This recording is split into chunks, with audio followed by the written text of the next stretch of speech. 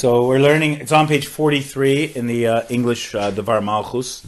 We're learning Parshas Lecha, the Rebbe's speech from 57-52 on the third parsha in the entire Torah. Genesis, as we know, starts off positively and ends on a sour note. Parshas Noach starts off with the destruction of the world, negative, but ends with the birth of Abraham. This week's parsha is a happy parsha. We live each day in, day out with Abraham and Sarah, Avraham and Sarah, the first two Jews. And we hear about Avraham being told to go out from the land where he was born and to travel to the land which God will show him, which is the land of Israel, obviously. So this week's parsha is very tied in with Israel. Very, very Jewish parsha. It's almost like the first parsha we learned 2 weeks ago, Genesis. We learned about the importance of why God begins the world with, in the beginning. Shouldn't he begin with the first commandment or the first mitzvah of the Jewish people? But rather, he begins it in the beginning because he says, it's my world and I can give it to who I want. And I choose to give the Jewish people Israel as an eternal covenant. So this week's parsha, we hear about the eternal covenant with Abraham and his descendants in perpetuity, and God giving them the Holy Land of Israel.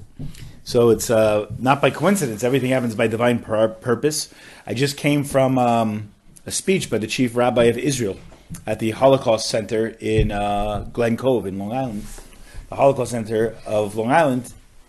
And the chief rabbi of Israel is visiting America, and he's on tour of Jewish institutions right now.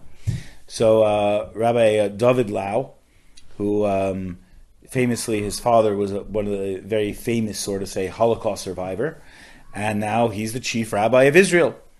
So it shows us the connection with this week's parsha, with the chief rabbi of Israel in our midst, and we have Abraham getting Israel in this week's parsha.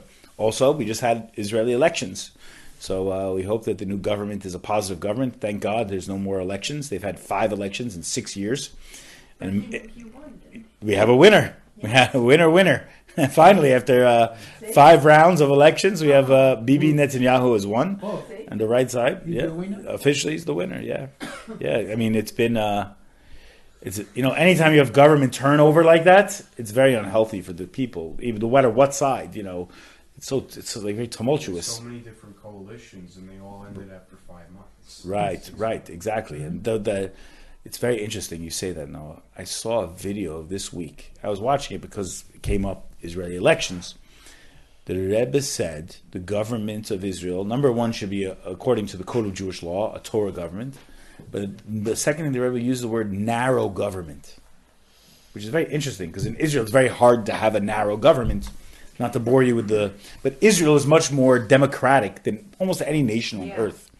Because their democracy can fold. It's a blessing and it's the curse. Yeah, it's a little too much. It's a little too much, but it's beautiful because you have to have a broad coalition on some level. So the Rebbe's had a narrow coalition.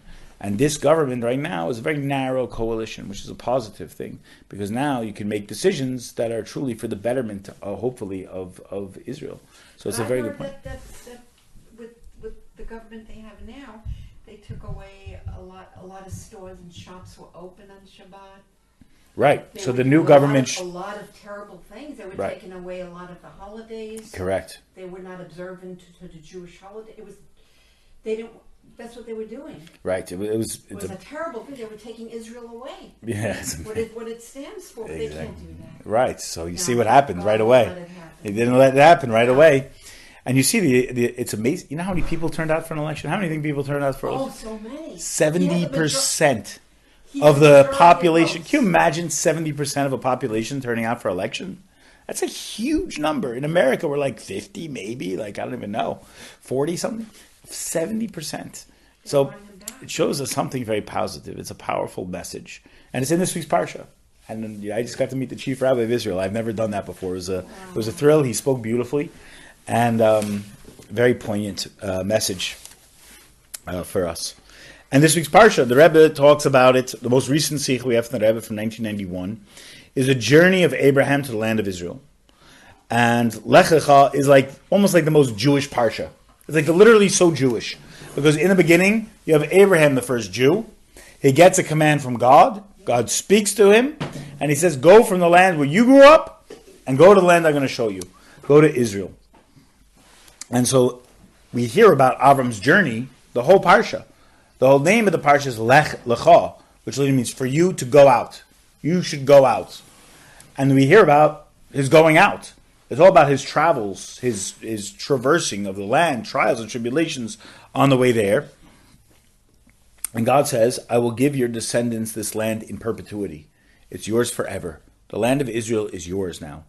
I will give it to you and your descendants forever and ever for all eternity. And then he makes a covenant with him again, saying, on the day that I made this covenant with you again, it's called Bris Bein Habasarim. Bris, you know the word covenant. Bris doesn't mean just circumcision. Bris means a covenant.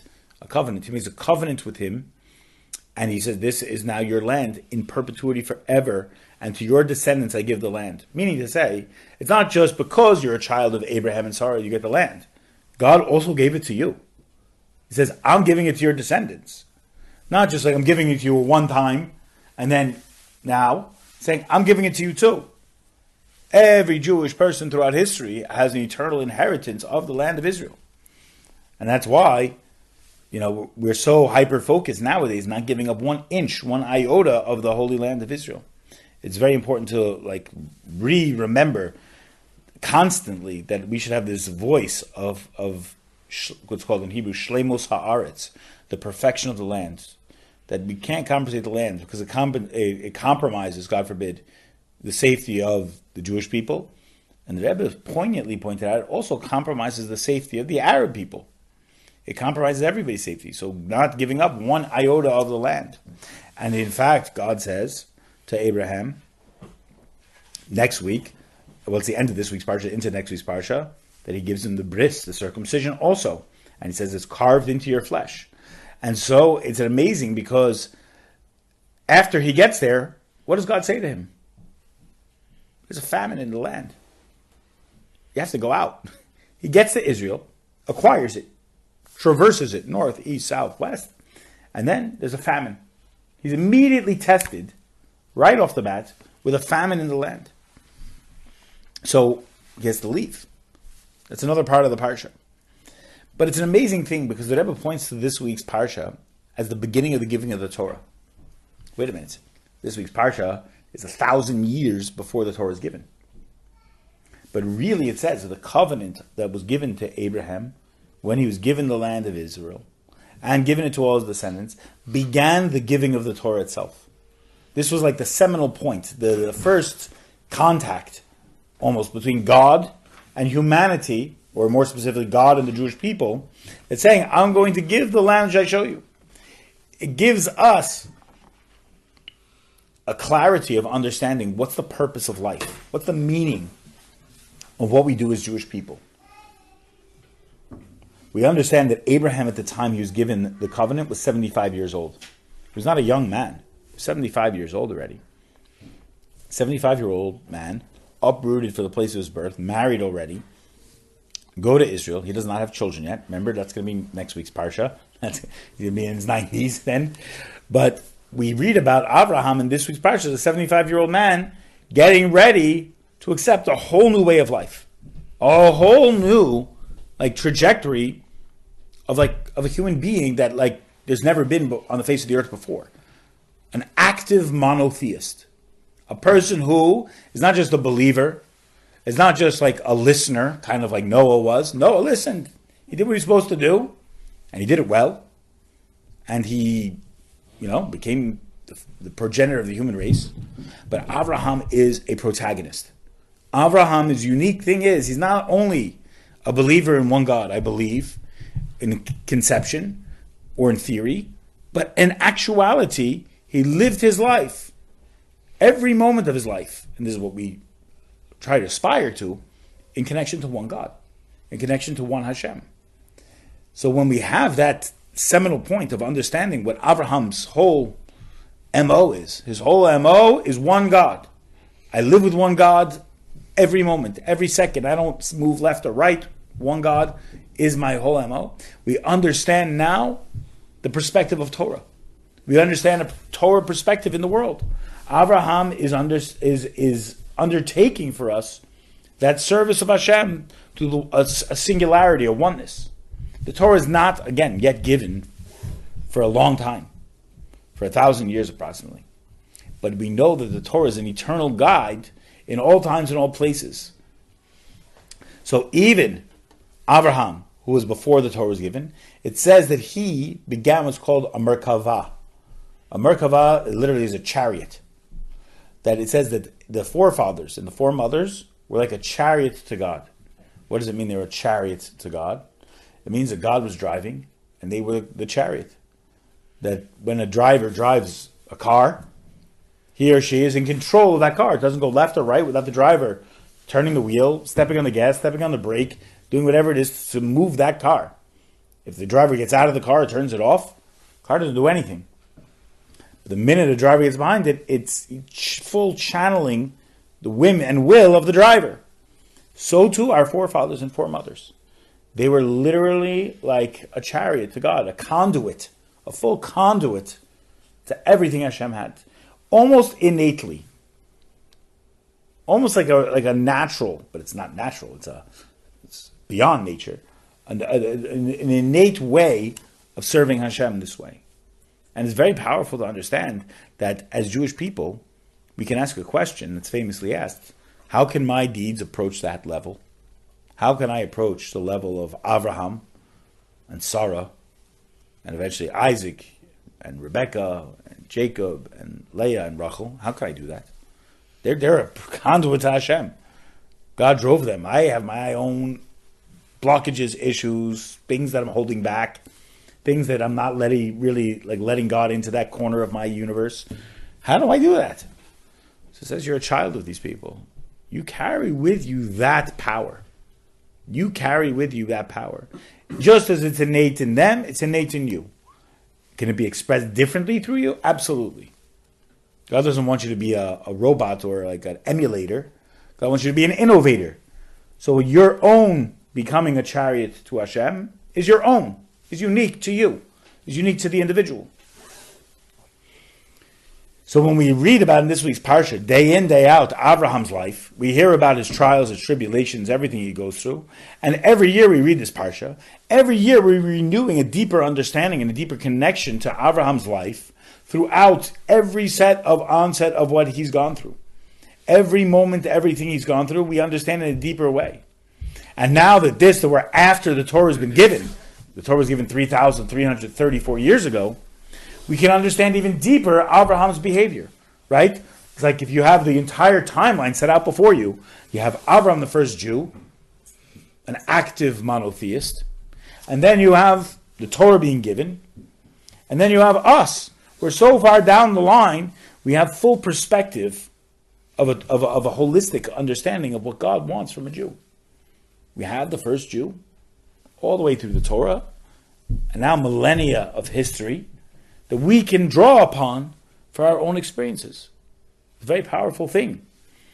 So, just like we look at, it says every day the Torah should be new in our eyes. Like it's as if it's given today, as if we got the gift today. That's how we're supposed to relate to Torah, present tense. And even more so, we look at it present tense as something that brings to bear on our modern lives. Not something that just happened to Abraham thousands of years ago. Not just a document that was given to a bunch of Jews in the desert, but rather to us, to me the individual. Abraham was an individual. It says specifically, God says about Abraham, I only have one Abraham. There's never another Abraham. It says, Echad, there's only one Abraham. Abraham says there's only one God. God says there's only one Abraham. But each one of us is also one. We also have that singularity. We also have that individuality. But it's all tied to being a descendant of Abraham and Sarah. And living with them day in, day out. So it begs an interesting question. If we're learning about Abraham as a preparation to the giving of the Torah, as a seminal moment, why are we even going back there? Why are we even going back there? Why don't we just learn Torah and onward? I don't need to learn the preparations. I don't need to learn the backstory necessarily. What does that come to teach me? If I've already gotten the gift, and I'm re-getting that gift every day and day out, it begs the question, what can I derive once again learning this week's Parsha? Once again, what can I derive that's new, that's unique? If you're saying to me, Abraham's whole goal was an active monotheist, okay, great. My great-grandmother was also an active monotheist. What's the newness of this? How do we approach it? Do you understand the tension in that question? Meaning, say the tension is that I don't need to learn the preparation. I just need to know the Torah has been given. The entire divine blueprint's been given. Heaven and earth have kissed. I've gotten the Torah. So what do we derive from Abraham? So it's an amazing thing that it says, we're on page 45 here. Each day there's a more elevated and innovative giving of the Torah, demanding a more truthful forward movement of Lech Lecha today and this year than previously. So meaning to say, before the Torah was given, people were genuinely lacking in their connection to God. But now that the Torah has been given, and it's given each day and each year, and we reread the Parshas each year, there's got to be something more innovative that we're learning that we've never learned before. It says even that when Hashem gave the Torah to the Jewish people, He gave us the dew from heaven that brings back the dead from previously. It brings back the dead. It re-enlivens the dead. I'll tell the story now. I'm using this as a segue for the story I heard from the chief rabbi of Israel today. His father was a Holocaust survivor. He was 8 years old in Buchenwald concentration camp. And after the war, and after it was liberated, they were in a displaced persons camp. And there was a lot of children without parents, clearly. A lot of children. And future Rabbi Lau, as an 8-year-old boy, was with his children, a core of children in the children's area of the camp. There was a woman, her name was Rachel. I'm going to forget her last name. He said it. Rachel. I think he said Levine, but I could be wrong about that. And Rachel used to watch after their needs. She would literally get everything together, the food, the bed, the mattresses, the sheets, everything they needed for life to try and be as normal as humanly possible for these kids who had just witnessed hell on earth. And her job was to basically get the money together. So she would have to go to this distribution center and this fund to get monies to buy this, to buy that, to buy everything in war-torn Europe.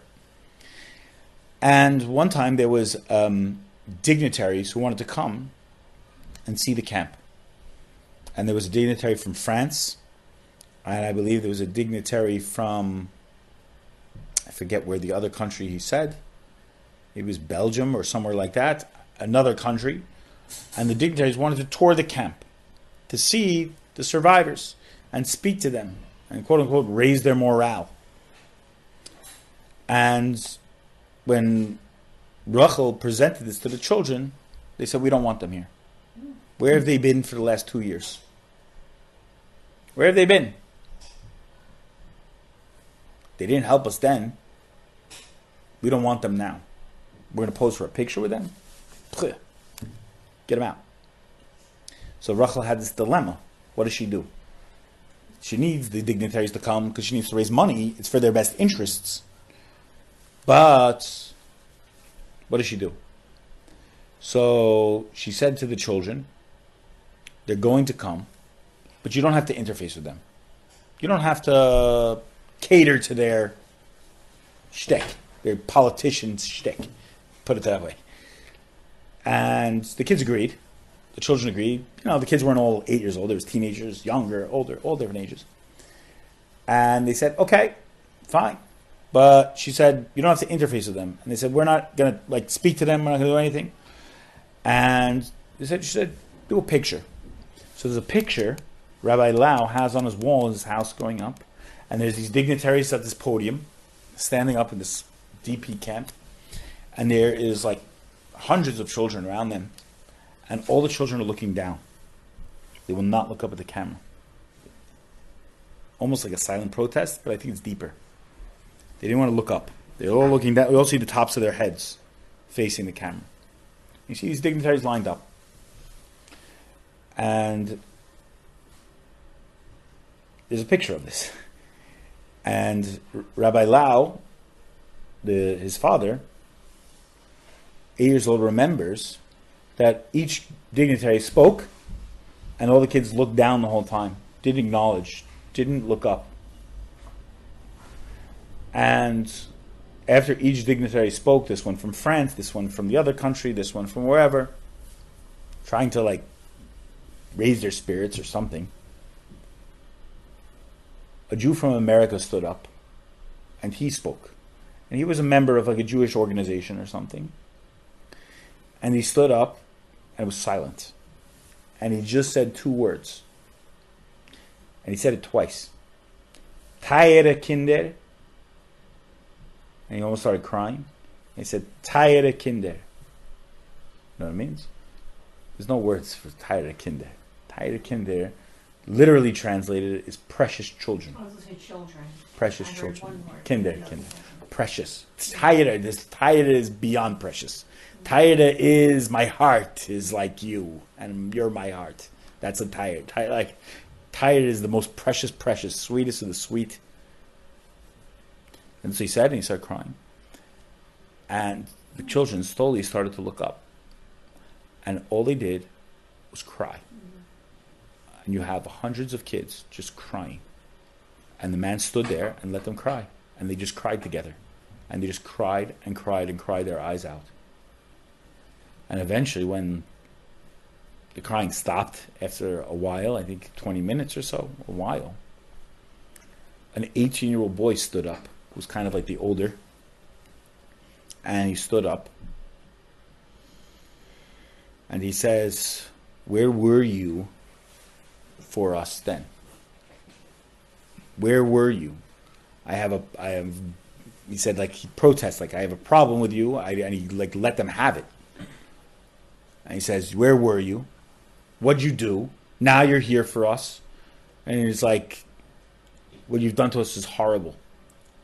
What you've abdicated for us. What you abdicated. You left us. But I have one thing to thank you for, and I'm glad you came." He said, "Just now, I cried for the first time. When I was starving in the camp, I didn't cry. When I was whipped for stealing a tomato," this is the speech, he remembers the speech. "I was whipped for stealing a tomato to eat, I didn't cry. When my parents were killed, and I found out they died, I didn't cry. And I didn't know if I'd ever cry." And he says, "Today was the first time I cried. And I didn't know if I could ever cry again.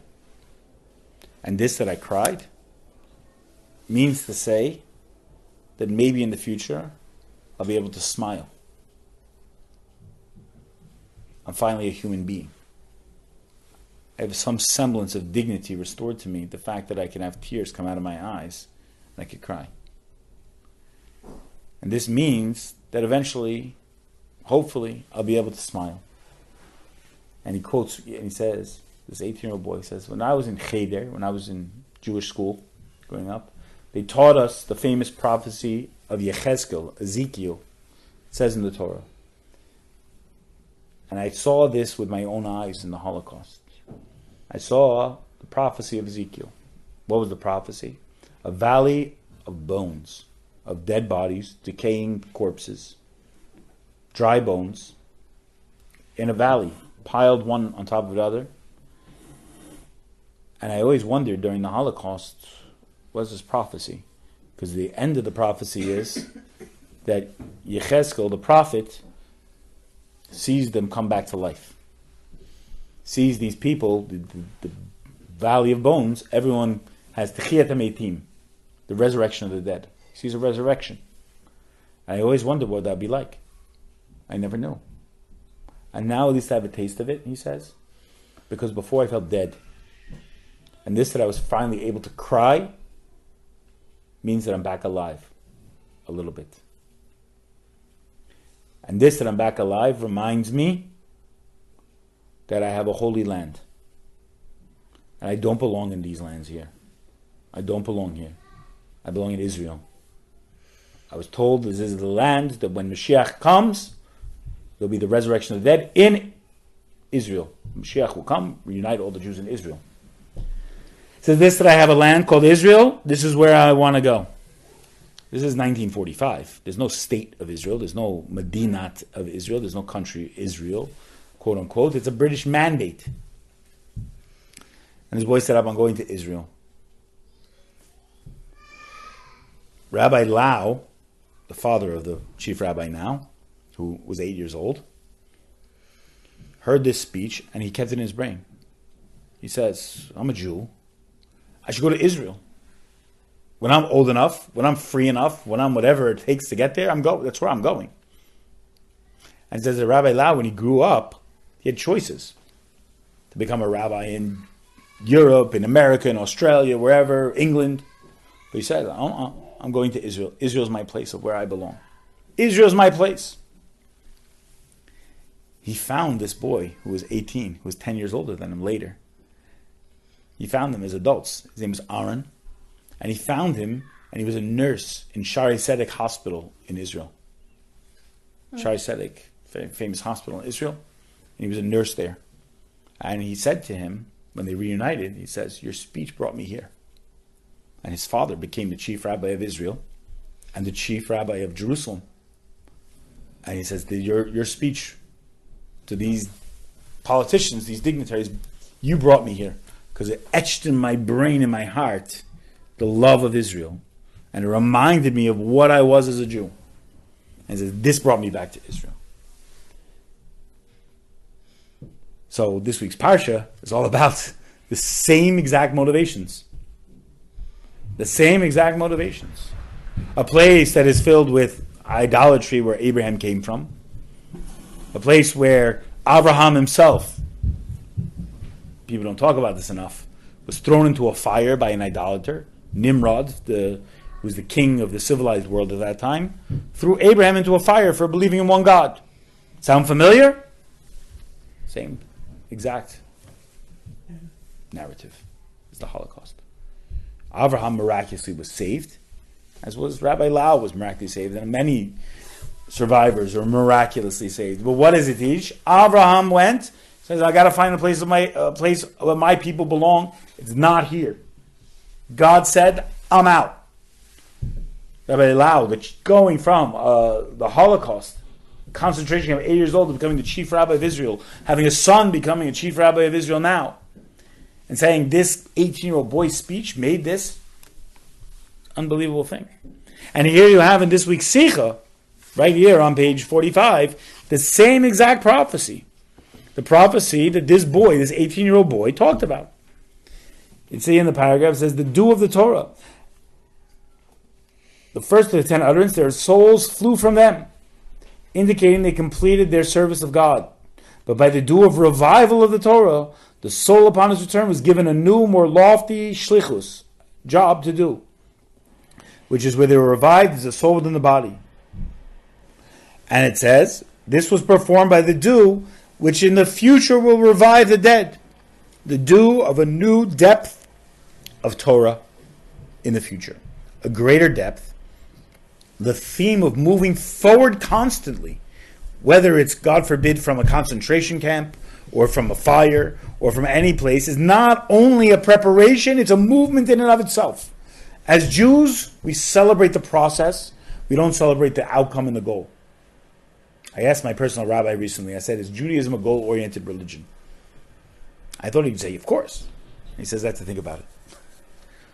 As Jews, we embrace the process. In Western academia, you get a 95 on the test, you forget the material, you put the 95 on your report card, goes to the college, you go to college, you get another 95, it goes on your transcript, and you graduate with a 3 point, whatever it is, 8, and that goes on your transcript, and you go show that to your employer, and that's what it is. Does it require any retention? Not necessarily. I'm sure most of us here have forgotten the second language we learned in elementary school for the most part. and we're not at least conversant in it. But the fact is that is outcome-based reality. Judaism says the process is the main thing. Embracing the process. Sounds cliche these days, but it's really true. That's Judaism 101. This week's Parsha is all process. Avraham does not have a child yet. Avraham goes to a land and then has to leave the land because of literally environmental changes before global warming. There was a famine in Israel. He couldn't write any tweets or protest anybody or do anything. He just left. What a test that is. Everything is about the process. Oh, yes, it began the process of receiving the ultimate gifts from divine on high, giving of the Torah. But yet, the process is what we live with this entire week. It teaches us something personal in our own lives. In our own lives, we're always looking for that brass ring. We're always looking for that moment of relaxation, of arrival, of achievement. But the Torah teaches us something that is beyond deep, is to understand that seeking achievement makes us depressed, makes us frustrated. Because what happens when we get that achievement? We're never satisfied. The nature of a human being is never to be satisfied. It says, he who has 100 wants 101. He who has 101 wants 200. The Torah tells us. So, if we are looking for the achievement and don't have it, we're unsatisfied and frustrated. When we get the achievement, the satisfaction wears off. What do we have to do? Embrace the process. Sounds also cliche to live in the moment of the process. Where are you now? Famous, when God introduces himself to Adam in the garden after his sin of the tree, he says, Ayeka, where are you? Where are you holding? He wasn't asking him, where are you? Like, are you hiding behind that bush over there? He's like saying, where are you in the process? I set forth a trajectory, God says. Where are you holding on that trajectory? Where do you find yourself on the line? Not that there's an achievement, that there's a line, there's a movement. And the more we embrace the process, the more we can be happy that we're in the process. Even if we haven't gotten there yet, even if the next challenge comes and it's harder than the previous challenge, even if when we get there, there's famine. We get to the place we thought we were going to be, God promised, God said, God commanded, and we get there, famine. Teaches us something very deep. Teaches us the process is the godly part. The God said is the main part. Did Avram do everything that God said? Absolutely. He was a chariot. He was a sports car. God was driving. Driving the sports car is the main thing, not arriving at your destination.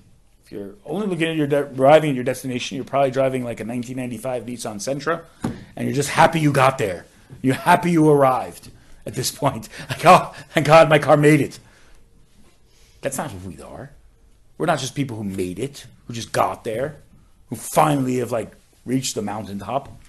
That's not the Jewish way. The Jewish way is the getting there. God is the driver. I'm the car. I'm the Ferrari. I'm the sports car. I'm the way getting there. So Abraham's whole thing was, Lech Lecha me'artzecha. Go out, go, go, go, go, go. Don't stop going. I'm telling you where to go. Don't stop going. Oh, I'm telling you where to go. You got there. Now go somewhere else. Hey guys, what? How can I go somewhere else? It's like you did what you're supposed to do. You traversed the land. You acquired it for you and your descendants. We made a covenant. We all agreed. It's on paper. It's on stone. It's that sort of say. It's all set in the heavens in perpetuity. And now leave. Now embrace the process. Now the real work begins, sort of say. And he had to do it. He had to do it. And he went down to a place that's maybe more immoral than the first place. He goes down to Egypt. All horrible situations occur. But what does it teach us so deeply about the Holy Land? And that's really the next section. Anybody have questions on this part? On the question of Abraham? Full ownership of the land has not been completed. As much as Abraham traversed the land, north, east, south, and west, to make an acquisition of a land God gave him, we have not yet acquired the land. Even though King David united all the Jewish people in all the provinces of the land of Canaan, of the Canaanite regions, he only united 7 out of 10. He didn't complete the job. He completed the job as is requisite to build the Holy Temple, to institute Jewish courts of law, to make a monarchy, to make a government, to make a system of court systems of justice, agricultural laws, spiritual laws, all the laws that the sovereignty of the Holy Land of Israel. But the completion only happens when Mashiach comes. I think it was 2 weeks ago, we took out the map and we showed you what the whole biblical Israel looks like. Oh my goodness, how big is this? It's like you have Jews going to Dubai now, maybe that's in the bottom part of the land. That's how big Israel really is, the biblical Mashiach Israel. And it's an amazing thing. Just think about it. I mean, the Jewish people, after Abraham, only 7 generations later, less, 4 generations, but really the 5th generation of that, found themselves in Egypt as slaves soon thereafter, in the 5th to 6th generation. Then Moses was born in the 7th generation. Here you have this ragtag tribe in the desert going back to a land that was promised to them hundreds of years ago. And God says, this is the land that I gave to your forefathers, Abraham, Isaac, and Jacob. And now this is your land again. Go back. The world would laugh. But guess what the world did at that time? You know, there's very little archaeological evidence of our descent from Egypt and then the coming out and going back to Israel. But I heard recently, it's not a recent discovery, but I heard this recently, that there is a woman archaeologist from Israel, and she discovered in Egypt 300 tablets. Tablets. And they were letters to the Egyptian pharaoh. Wow. By nations in the land of Canaan. And the letters are paying tribute and begging the pharaoh to do something about this tribe in the desert making its way towards Eretz Canaan. I don't read Egyptian. I don't read it, but it's there. You can find it online. You can find the actual tablets. You find letters, 300 tweets, 300 letters to the Pharaoh saying there is this nation. It's not as called nation. It calls them, what's the word it calls it? It calls them foreigners, foreign tribe. It says this foreign tribe is coming and is making its way like rapid fire through the desert to our land. Do something. 300 letters. I don't know how long it takes to write a letter back then on a piece of stone. But 300 of them. And they exist to this day. We have them. Evidence. Who do you think this tribe of crazy monotheists who are going back to their land hundreds of years later are? Us, the Jews. Who's making wild... And what do you think the Egyptians did about it? I'm not touching these people. They just gave us 10 plagues. The sea crashed on our whole army. We're not going after them. Egypt was a superpower of the world. So it was written in Hebrew? No, it was written in Egyptian. Egyptian. It was letters from Canaanites. Canaanites were non-Jews, Arabs. You want to call them Arabs? Call them Arabs. Canaanites, they were a nation that occupied the land of the 7 nations of what would become Israel. And the Canaanites, the land of Canaan. Israel was called Canaan before it was given to the Jewish people. So the land of Canaan wrote a letter to the land of Egypt saying, you have these people leaving, we got to do something to stop them. And the Egyptians said, we're done with them. Let them go. They left midday a couple weeks ago. We don't want to have anything to do with them anymore. The sea crashed on our riders, and Egypt, we have no evidence Egypt even responded. And Egyptians were very good at preserving things, if you know what I mean. We don't have any of that stuff. But they didn't preserve their destruction at the hands of God. But they did preserve the letters of tribute. The letters are like, please, great, oh Pharaoh, we're sending this much diamonds to you. Please help us with these people. Nothing. We don't have anything else. It's amazing. What is it all predicated on? It's predicated on the mission, the job that Abraham began. That once God actually handed it over to the Jewish people, it was an inheritance eternally. So much so we could leave Egypt, we could leave slavery, and honestly believe with our whole hearts we're going back to that place that was promised to our great, great, great, great grandfather.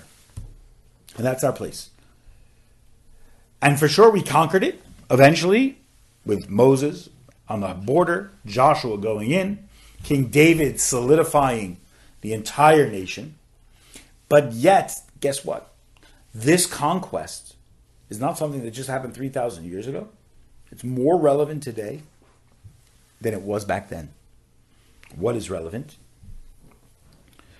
In earlier generations, you could answer this week's Parsha and the Exodus of Egypt and say, spiritually we can do it. Spiritually, I have to become more Israel, more spiritual, more Zion, more spiritual. Make here Israel. Make in my life more holiness. Build a shul, go to yeshiva, study more, pray more, meditate more. Make my life Israel. But because the last 3,000 years of Jewish service of God have paved the way for us, 2022 now, and the Rebbe said this in 1991 into 92, that certainly now the instruction to leave your land, of turning the world spiritually into Israel, is more prevalent now than ever before. God gave the land to us. He gave us the land of the 7 nations, but now there's 3 more nations that it's up to us to conquer. How do you remember their name? It's always my favorite joke. The KKK. Remember to conquer the KKK, not the Southern nut jobs. The KKK stands for, you have it here, Canaanites, Kenizzites, and Kadmonites. The KKK, that's how you remember. The Kuf Kuf Kuf, if you want to call it that way. The Kuf Kuf Kuf. How do you remember it? You remember that these 3 nations were never conquered at one time by the Jewish people. They were never fully under the dominion of King David. But they remain as an inheritance for the generation, our generation, of the era of Mashiach. And that these 3 lands will eventually be given to us. It did not take immediately in the time of Abraham.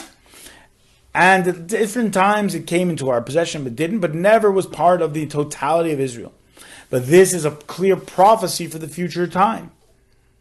That even in times of Joshua, even in the times of David, even in the times of Ezra, the second temple, the 7 Canaanite nations were conquered, but the KKK was never conquered. There's a beautiful paragraph here on page 47. I'm not going to read it, but it describes the trajectory of history and the actual geography that these nations occupy and that we have completely occupied. But even Jewish people living in Israel now still have the same commandment. We have to understand that our generation is the culmination of all previous generations, and that we, in the current relevance of our times, can take possession of the land. Even if we don't physically have the ability to do so right now, but rather the job of our generation right now is to understand that Jews of all generations can go to the land which God promised us by taking complete possession of all 10 lands. The first step to that, the Rebbe goes on to say, is by conquering our mindset. The 7 nations that occupy Israel go on our heart, go on our emotions. There's 10 sefirot in Kabbalah. The lower 7 are rooted in the heart, and they are the emotional powers called the midos. The midos are emotions, our kindness, our discipline, our beauty, etc. The 3 higher powers are called Chabad. Chokhmah, Bina, Das. Wisdom, understanding, and knowledge. The KKK nations represent the wisdom and understanding and knowledge. It's the last repair that needs to go on. And the Rebbe says it's an amazing power that we have that no other Jewish generation had. Can you imagine a rabbi going up to a professor of a Viennese university 400 years ago and trying to talk to him in philosophy, or going to a Russian prince and talking to him and saying, you should accept Torah as being uniquely Jewish, and you should accept Israel as being uniquely Jewish. They'd kill him right away. Like literally would just murder that Russian rabbi, God forbid. Today, we have this amazing ability to transform, as they say in Yiddish, the goyish cup, the non-Jewish headspace of the world. But it starts with us. When we transform our way of thinking into a Torah way of thinking and receiving Torah in our brains literally, which eventually trickle down to our faculties, we are actually conquering these three last lands. We are actually transforming it. Most of us today were not born into a Torah observant background and environment. So our mindset needs to shift. We need a mindset shift. I'll never forget, when I first became observant, my Rosh Yeshiva, they used to have a yeshiva program for like newcomers to the yeshiva twice a year. And they had to ask the rabbi, a Q&A with the rabbi, which is very unique because the head of the yeshiva doesn't give Q&As ever except twice a year. And inevitably, one of the young men would ask the question, Rabbi, I grew up with the way I grew up. Isn't taking the whole like Torah observance thing brainwashing? I feel like I'm being brainwashed. I used to do this, now I have to do that. I ate this way, now I have to do that. Like, I feel like I'm being brainwashed. I have to adhere to a code of Jewish law. I have to believe in a God that I believe in, but I have to really do all this stuff. It's kind of like a cult. Mm-hmm. There's a Rebbe, there's a Jerusalem, there's a temple. It's kind of like brainwashing. It's kind of like cultish. So you know what the Rosh Yeshiva would always answer? Yeah, it is brainwashing. You wash your clothes, sometimes you also have to wash your brain. Do you ever not wash your clothes? Of course not. Go around with dirty clothes? Don't go around with a dirty brain. You have to wash your brain also. It was his way of being silly, but a way of being serious, in that the way we think, our mindset needs a shift.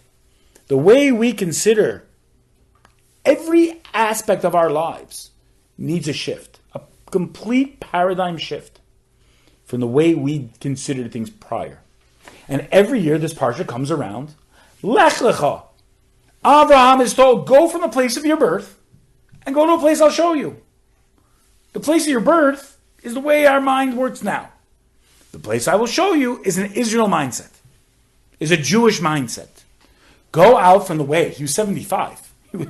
He'd say, I'm too old. It's too old. You're like, can't teach an old dog new tricks. Never is going to be me. Who could? No, I'm from 75. It says, leave the place of your birth. It was still the place of his birth. He's still hanging on to, still had baggage there. He still had issues. Go out and be new. Think differently. Open yourself up to different things. This is not an idolatrous society where you prayed to the god and you bowed to the idol and now you're one of the cult.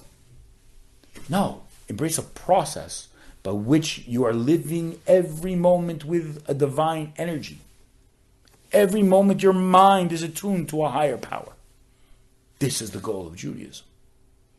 And the Rebbe says, just like the beginning is wedged in the end and the end is wedged in the beginning, our generation, the last generation of Mashiach, living with Avraham this week and living according to the Torah for the last 3,000 years, we have the final ability to take a full-on non-Jewish mentality and flip the script. Completely transform it. And the world is ready for it. The question is, are we? The world is ready to hear what the Jews have to say. I heard a great quote from Dennis Prager, and he was speaking to a non-Jewish interviewer, a Christian woman interviewing him. She says to him, "How come you're not Christian yet?" He says, "That's the number one question I get all the time because I'm moral, I'm whatever." And he says, "Let me tell you something." He's like, I never believed. And he says, I'm proud to be Jewish. He goes on saying, I'm a Jew, a Jew, Jew, Jew, Jew. I'm not into that religion. I'm not into that. But I admire you for who you are. Just leave me alone like who I am, and I'm good. But he says an amazing thing.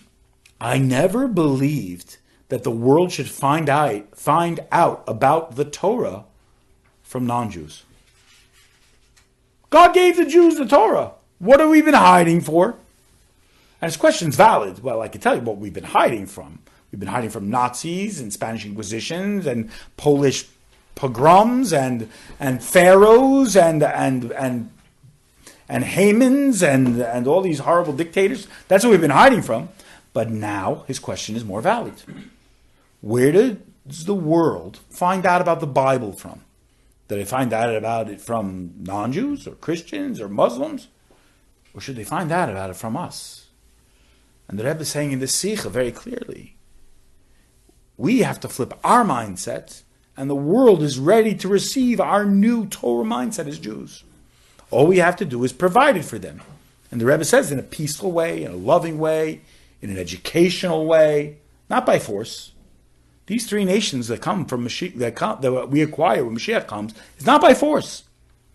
It's through peace and love. But it's through mindset of Torah.